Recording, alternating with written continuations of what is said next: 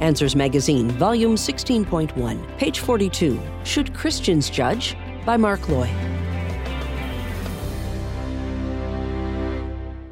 In a culture that promotes tolerance, Christians must discover what the Bible really says about judging others. Though many critics of the Bible have probably read or memorized very little scripture, most are sure to know Matthew chapter 7, verse 1, where Jesus taught, "Judge not, that you be not judged." In a culture that preaches tolerance and commands us not to judge others, especially on social media, Matthew chapter 7, verse 1 is frequently tossed at Christians when they stand for biblical morality. Judge not is probably the most misapplied verse in all Scripture. Those who use Matthew chapter 7, verse 1 against Christians don't know its full context. 3 verses after this passage, Jesus clearly states, "First, take the log out of your own eye," meaning that Christians should judge themselves before judging others. According to John chapter 7, verse 24, judge with right judgment. And 1 Corinthians chapter 6, verse 2, Christians are allowed, indeed have the responsibility, to judge, and to do it righteously. Scripture frequently judges specific sins, such as Leviticus chapter 18, verse 22, and 1 Corinthians chapter 6, verses 9 and 10, which condemn homosexual behavior. And throughout the Bible, various people are called out by name and judged. The Apostle Paul declared that Demas had forsaken him because he loved this world, and that Alexander the metalworker had caused him a great deal of harm. 2 Timothy chapter 4, verses 10 and 14. Christians and tolerance. Many professing Christians, attempting to be seen as tolerant by the world, have also grabbed Christ's words, "Judge not, that you be not judged," and taken them out of context.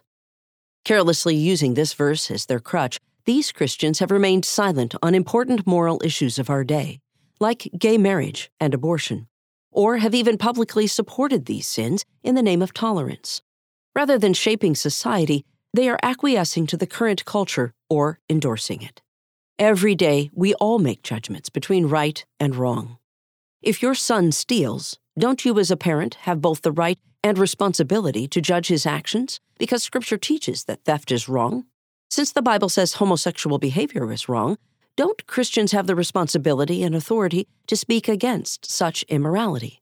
With a loving spirit, the proper use of Scripture, and a gospel motivation, we can share the truth. Sadly, of course, some people claiming to be Christians act harshly and wrongly towards those caught in sin. In reality, it's the Word of God that judges morality and truth, not us. With the right heart, we are to base our judgments on the Bible, for it is the word of the supreme judge of all, who has the authority to determine right and wrong. Oblivious to the obvious. People who criticize Christians for upholding biblical standards are guilty themselves of that which they accuse believers, judging others. When non-Christians tell us we are wrong and they are right, they are judging us. But this hypocrisy is usually lost on them. Sadly today, people no longer see their need for a Savior because our "don't judge" culture has removed any sense of guilt and shame for immoral behavior. But with the right motivation and attitude, isn't the loving thing to warn people about their unbiblical behavior? Showing them how God will judge their sin sets the stage for offering them hope in forgiveness through Jesus' death and resurrection. If believers don't speak up on moral issues, then our society, with no absolute standards of behavior, will create its own standards, or lack of them, and go its own way, ultimately to be judged by a holy God one day. Mark Loy is CCO of Answers in Genesis USA and is one of the ministry's founders. He earned his bachelor's and master's degrees in history from San Diego State University and is the author of numerous articles on a great variety of topics.